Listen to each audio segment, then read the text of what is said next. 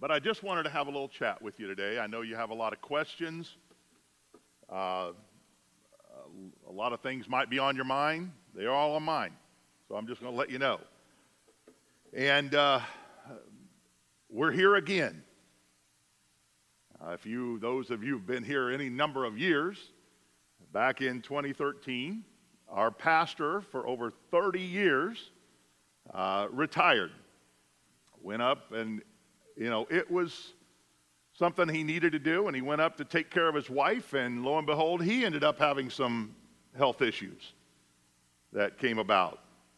And we entered into the phase of our church at that time that, at least for me, I had never experienced before.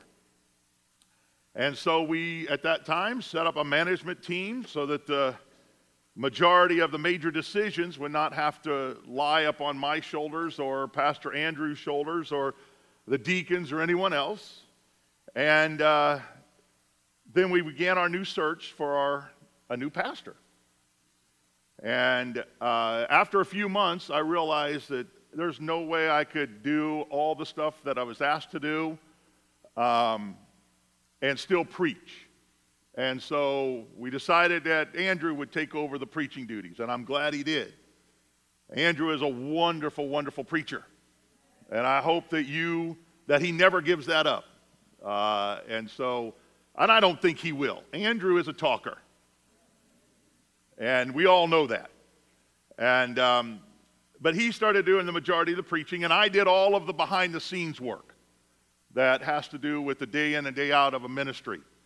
And during this time, to be honest with you, we were in a state of mourning because our leader for over 30 years was gone. On January 10th, 2016, we called Andrew Summers to be our new pastor of our church. And because of his lack of experience in the ministry, there were some stipulations and that were made so that he could learn the different facets of the ministry for a few years. And this needed to be done, but he had a wonderful staff behind him to help him. And we began to do some different things around here. One of the first things that we did was where you're sitting right now. Now, we haven't gotten to the point of the upper level yet because we're still waiting for that person to donate for it. But the rest of it we have done. And we made some progress there. He gave us a new website. He wanted to begin a new website and a new, what do they call those things? A blog and one of those posts that you do. I don't know a lot of those things because, again, he is a talker. I am not. So he started a few of those things. We got a new church logo. We got a mission statement for the first time since I've been here with a vision statement. And there were a lot of great things happening. Now, I don't want to rehash the last 6 months, but suffice it to say that after 5 years in the ministry at this church and the last 3 as our lead senior pastor, he is gone. And once again, we find ourselves in mourning. Some of us are hurting deeply. And if you didn't get that last week, I am. Elizabeth, I don't know if it's spelled Kubler-Ross, that's how I'll say it, in her book on grief and grieving, gives us 5 stages that almost everyone will experience when there is a loss of someone who is gone from their lives. As it was with Pastor James R. Summers, now it is with the departure of Pastor Andrew. We are going to experience some of these steps in our mourning and in our grieving. And that's why I've asked you this morning, if you notice the front of your bulletin, where are you at? Where are you as I go through these? Now, just remember, not everyone is going to experience all of these steps, and you're not going to experience them in the order that I'm going to give you. But they all begin with stage one. Stage one is denial. And it's not the river in Egypt. Just let some of you guys know. It's denial. It's the first stage. This stage is what helps us overcome our loss. It is in this stage that the world becomes meaningless. Life makes no sense, and we are all in a state of shock. We sometimes wonder if we'll ever be able to move on. It is in this stage that we're just trying to survive. Then we come to stage two. Stage two comes naturally right after denial, and that is anger. It is a necessary stage in the healing process. It's okay to be angry. But sometimes your anger will seem to be endless. And sometimes it might even be something that's even uncontrollable. However, the truth is that anger has no limits and can extend to our families, our friends, our loved ones, and even to the point where we are going to blame God. I had a grandma that I loved. I never saw much of her.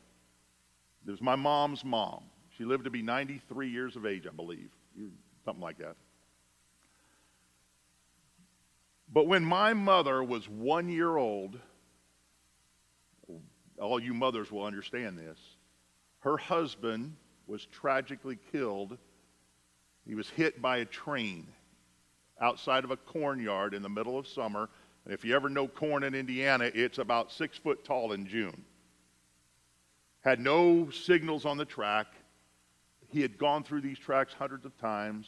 Windows were down. He could hear the train. You usually could hear the train, but he didn't hear it this time. He went over the tracks just as the train came. Never knew my grandfather. My mom was only one. Her oldest son was in the back seat. We were told that he went right through the hard top roof. And somehow, because of that, he survived, but he had severe brain damage. So with a 1 year old, a husband who was the main income earner in the family, dead, and her oldest son, and then she had a 5-year-old besides that. 6 years later, that oldest son was on a church outing, and they went into the Wabash River right in our town, and they went in for a swim, and he got sucked under and never came up. So in a period of 6 years, she had lost her husband. Her firstborn was basically useless as far as society, and her second son was gone. She had to work 2 jobs. It was at that point that she used that anger and started to hate God. It wasn't, and then when she didn't have time for us, so Christmas was always wonderful because she showered us with gifts because she thought, if I don't see you throughout the year, I'm going to at least give you a lot of gifts. Then when I was 13 years old, my dad decided to go into the ministry. Now, back in the day, we did not have cell phones. We had landline phones. And it was rotary at that. I know some of you can't even probably put your finger all the way around. And you'd get to like 9 digits and you'd slip and it'd go out and you got to start all over again. It was horrible. But the reception on those were extremely loud. And my mom took a call, or actually didn't take a call, called my grandmother. We were in the other room with the TV on. I will never forget it. And she said, "Want to let you know, Mom, that we are starting a church and we're going into the ministry." And I was in the other room with the TV on, and I heard what my grandmother said to my mom. She disowned us at that point that hurt. But it took years. And one day my grandmother was at work at her second job, and she slipped and fell and broke her hip. And she was lying in the hospital room, and we went up to see her, and she did not want to see us. Didn't want to see the grandchildren. And so my dad sent our associate pastor. And our associate pastor walked in the room, and he's one of those people that just lights up a room when you see him. And he went in, and he talked with my grandmother and began to soften her heart. To the point where a few weeks later, my grandmother accepted Christ as her Savior. And you talk about a change? She changed. We were brought back in. We could not make up for those years that we were separated because she had gotten angry with God. So be careful not to let anger get a hold of you. The third stage is the bargaining stage. This is where we begin to bargain with God. God, I'll do this if you'll just take care of this situation. You know, army people, we call them the foxhole religion. You know, God, get me out of this and I'll do whatever. You know, God, I'll get more involved in the church if only you will do this.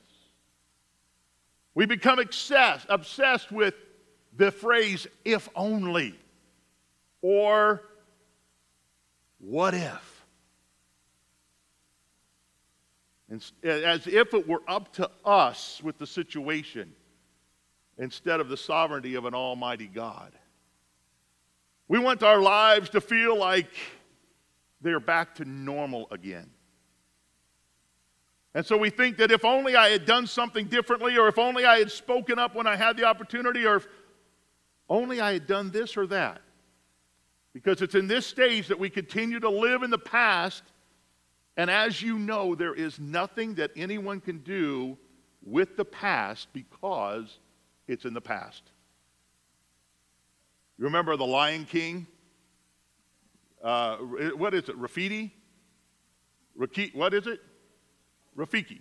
He comes up and snaps the ear of somebody or hits the other person, the Lion King. Says, you can't do anything about it now because it's in the past. And sometimes we got to leave the past in the past. Which brings us to stage 4, depression. It's after the bargaining stage that we're almost immediately brought into this phase. This is the stage where grief enters our lives on a very deep level. Deeper than we could ever imagine.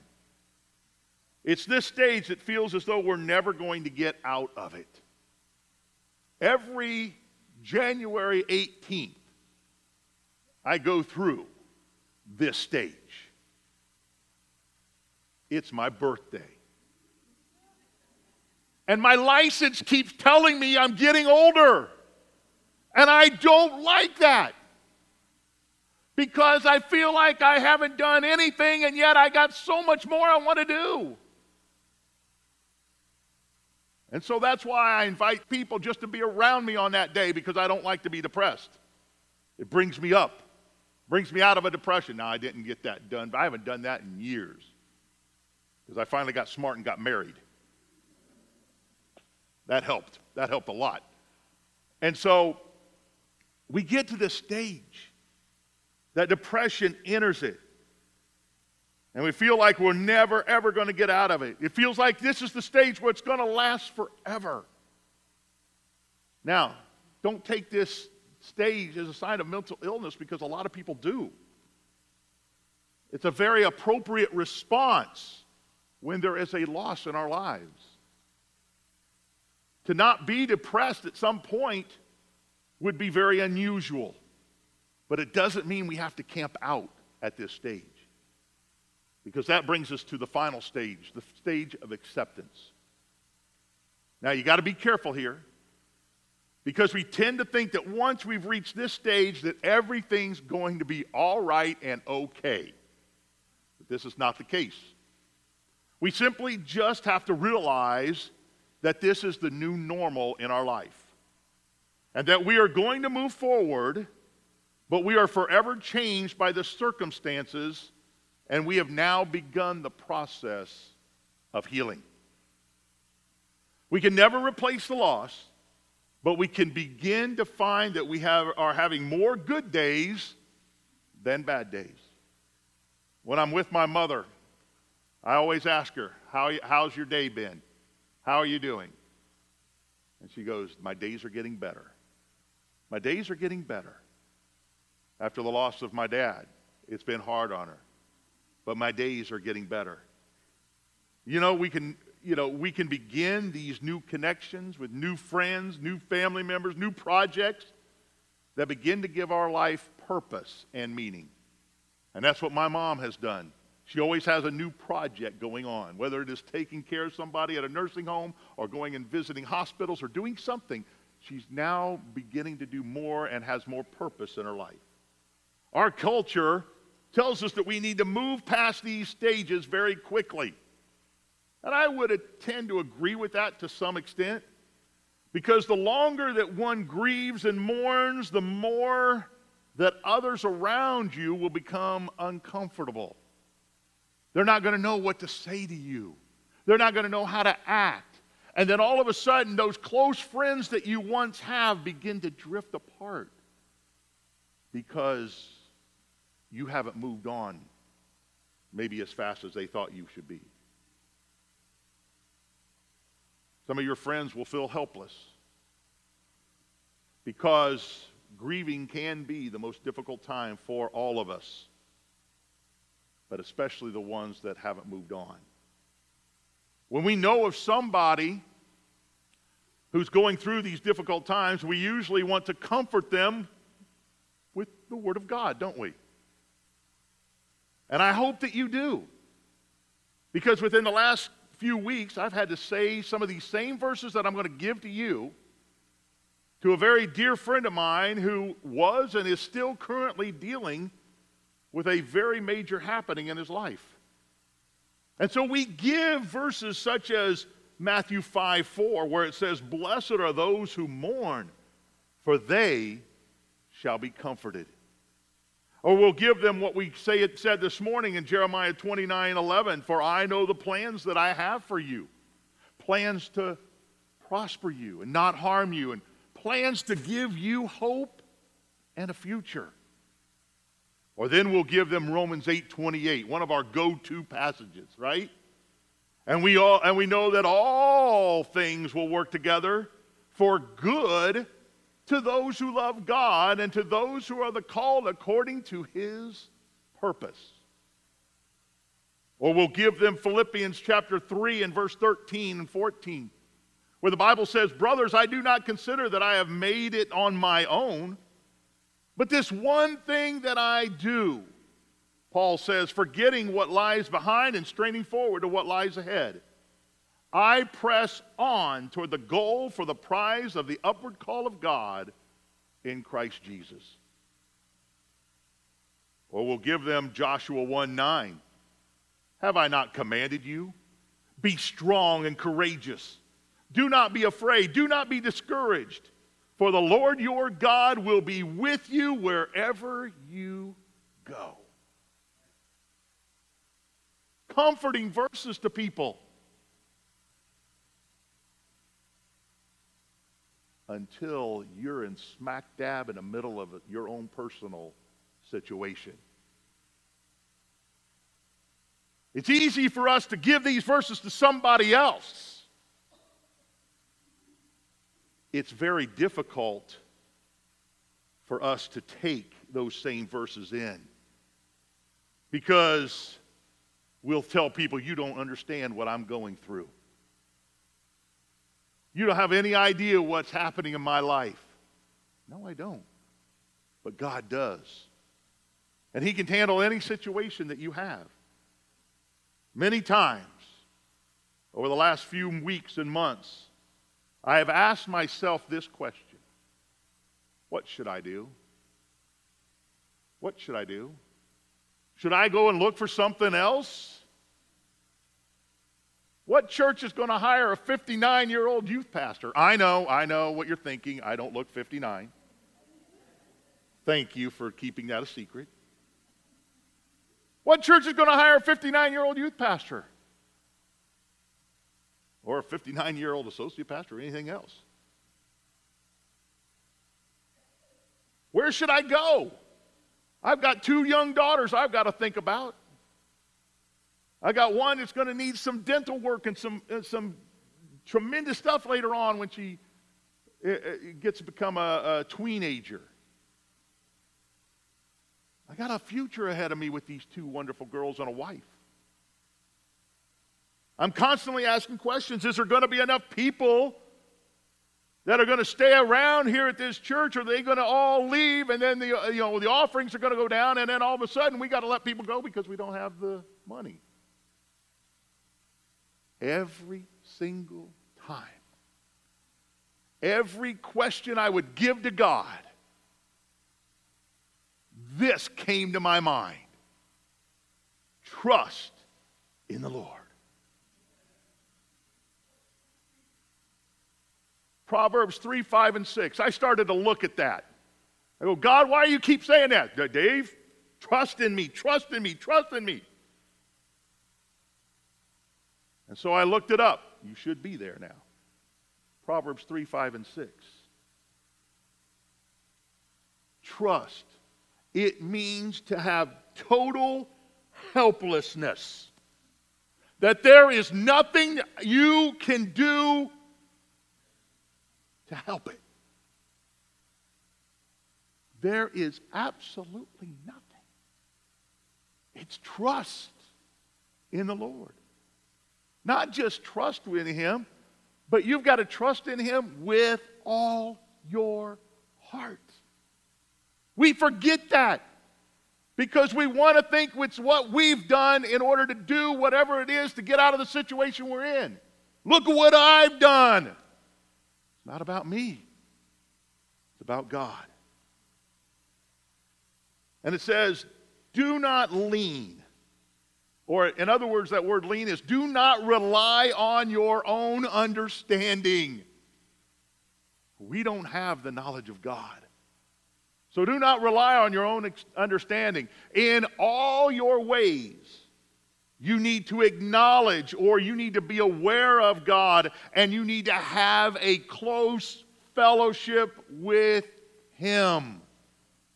In all your ways. How is your fellowship with God?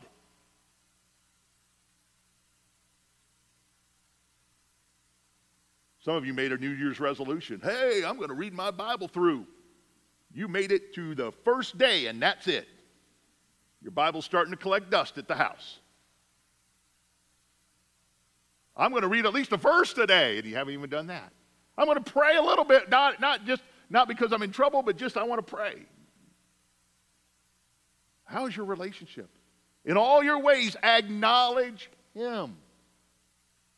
Be aware of His presence in your life. Have fellowship with Him. And He will make your paths straight. Make your paths straight? If you guys are like me, your life looks like this road. Q Road. Yes. Twists and turns and all over the place. On the side of a mountain, you're fearful you're going to fall off. You have no room. You're going around a corner because you can't see around the corner what's going on. Your life looks so messed up. God says, acknowledge me, and I will make your paths straight.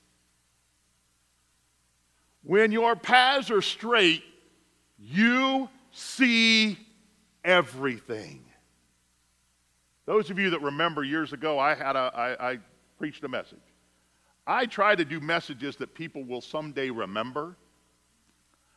And my message was, as you look back on your life, you see God. Our lives are like the crooked road. God sees our lives as a straight road. We look back and we see just exactly how he has moved in our lives. Quit relying on yourself. And I like the way the New Living Translation tells me about this verse. In Matthew 11:28-30, it says, "Then Jesus came and said, 'Come unto me, all you who are weary and carry heavy burdens, and I will give you rest. Take my yoke upon me. Let me teach you.'" I love that. The experiences that we go through life ought to be teaching and learning experiences. Because I am humble in heart, and you will find rest. A yoke to bear. He is light. Cast your cares on him, for he truly cares for you.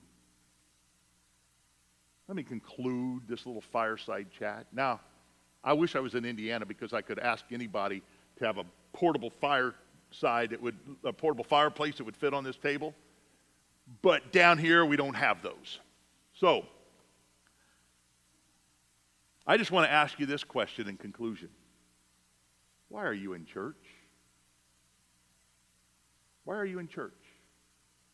I don't know about you, but every time I come to church, or serve in the church, or come to worship in the church, I am here to please an audience of one. I am not here to please you. I'm not even here to please my wife or to please my children. I am here to please an audience of one, and that is Jesus Christ. And as I walk out of this building, I want him to be pleased with whatever I have done for that day. And it might be serving somewhere. It might be singing someplace. It might be preaching somewhere. And whatever it is, I want to be pleasing to him. When I walk through that door every Sunday morning, I always pray a very simple prayer. God, let me be pleasing to you today. That's what I want. That's all I want. And I hope that that's all you want too. The church, listen folks, the church is always going to have problems. It's always how it's been. Why? Because we are the church. And as human beings, we're nothing more than fallen creatures. And it's only through the grace of God that we can survive. And we have to work together to make the kingdom of God a better place. But I need you to understand something. Things are going to be different from the last time that I was in this position. I might not, well, I'm not going to tell you, I'm not going to be able to preach like Pastor Andrew or Pastor Summers or even Johann McGloshin. I think they were all incredible preachers. And unlike the last time, there's not going to be a management team. And I'm just going to tell you in advance, I'm just going to be me.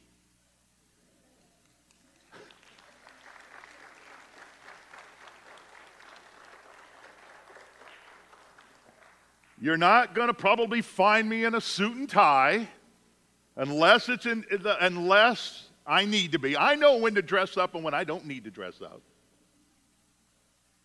Or my wife dresses me, so that's... If it were up to... No, never mind. I'm not going to be dressed up. I might not be dressed up at all. Why? I want you to understand something. I am a blue-collared pastor. You have white-collared pastors, which are great. I love them. I think they're awesome. That's not me. I'm a blue-collared. You are going to find me down in the trenches where I'm going to be getting dirty and sweaty and loading up my truck with metal and whatever else I need to do. Sorry, I still haven't gotten by yet. You're on my list.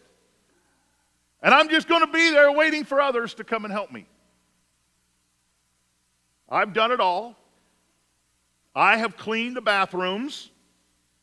in the church for years. I have volunteered in the nursery. I might have put on diapers really bad because they were back when there were still cloth diapers. I have mowed the yard. I have taken care of church facilities. I've been in charge of a bus route. I was driving a bus at 21 years of age. Think about that. You know how my driving is today. Put 66 kids on a bus. That's how and I was 21. I've been a children's pastor, a youth pastor, a senior adult pastor, a missions pastor, a college career pastor, an associate pastor, an interim pastor. Why am I telling you this? To know that there is nothing that I will ever ask you to do that I'm not willing to do myself. I've been there. I've had people tell me, well, a pastor shouldn't be cleaning bathrooms or mowing the grass or doing other odd tasks that I have done in the past. Let me tell you this. If you feel this way, well, then come on and help me. I can't do it myself, and I'm certainly going to not, I don't want to have any Sanballats or Tobiases either. Now that, you can go look that up after church. I'm not going to tell you about them right now. I'm looking right now at this ministry as a kind of like a missions project. And if you've ever had the opportunity to go with me on one, you will know that you have to work together as a team to get the project completed in a short period of time. It means long hours, hard work, and absolutely no pay.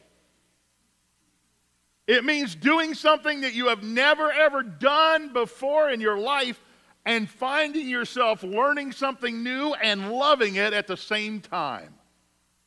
Get out of your comfort zone. It means that you are doing whatever you're asked to do without complaining and understanding that it's totally worth it. If you can still pick up a phone, you have a job to do. Scriptures tell us that in 1 Corinthians chapter 15 and verse 58, which just so happens to be my life's verse. 1 Corinthians 15:58 says, So my dear brothers and sisters, be strong and immovable. Always work enthusiastically for the Lord, for you know that nothing you do for the Lord is ever useless. Colossians 3:23 tells us, whatever you do, do it heartily as for the Lord and not for men. 1 Corinthians 10:31 tells us, so that whatever you eat or drink and whatever you do all to the glory of God. And then Proverbs 16:3 says, commit to the Lord whatever you do, and He will establish your plans. I know who I'm working for. The question I ask you is, do you believe these promises as well? Well, I do. Ephesians chapter 1 and verse 12 tells me what I'm supposed to be doing every single day of every single moment, and that is, let it all be to the praise of His glory. Recently, former Bucknell football coach Joe Susan, I get a lot of emails from college coaches and all. Don't know why, but I do. Just recently resigned, and he said in his farewell letter, as in life, so in football, there will be change. Changes in life can take place over a long period of time in the span of a few seconds. Are inevitable. These changes can be positive, negative, or even neutral in their impact on you. The longer we are around, the more that we know change will come. And we must realize that with change comes opportunity. We can sit, we can sour, we can soak, or we can continue doing what Pastor James R. Summers and what Pastor Andrew Summers started in this wonderful place called Northwest Baptist Church.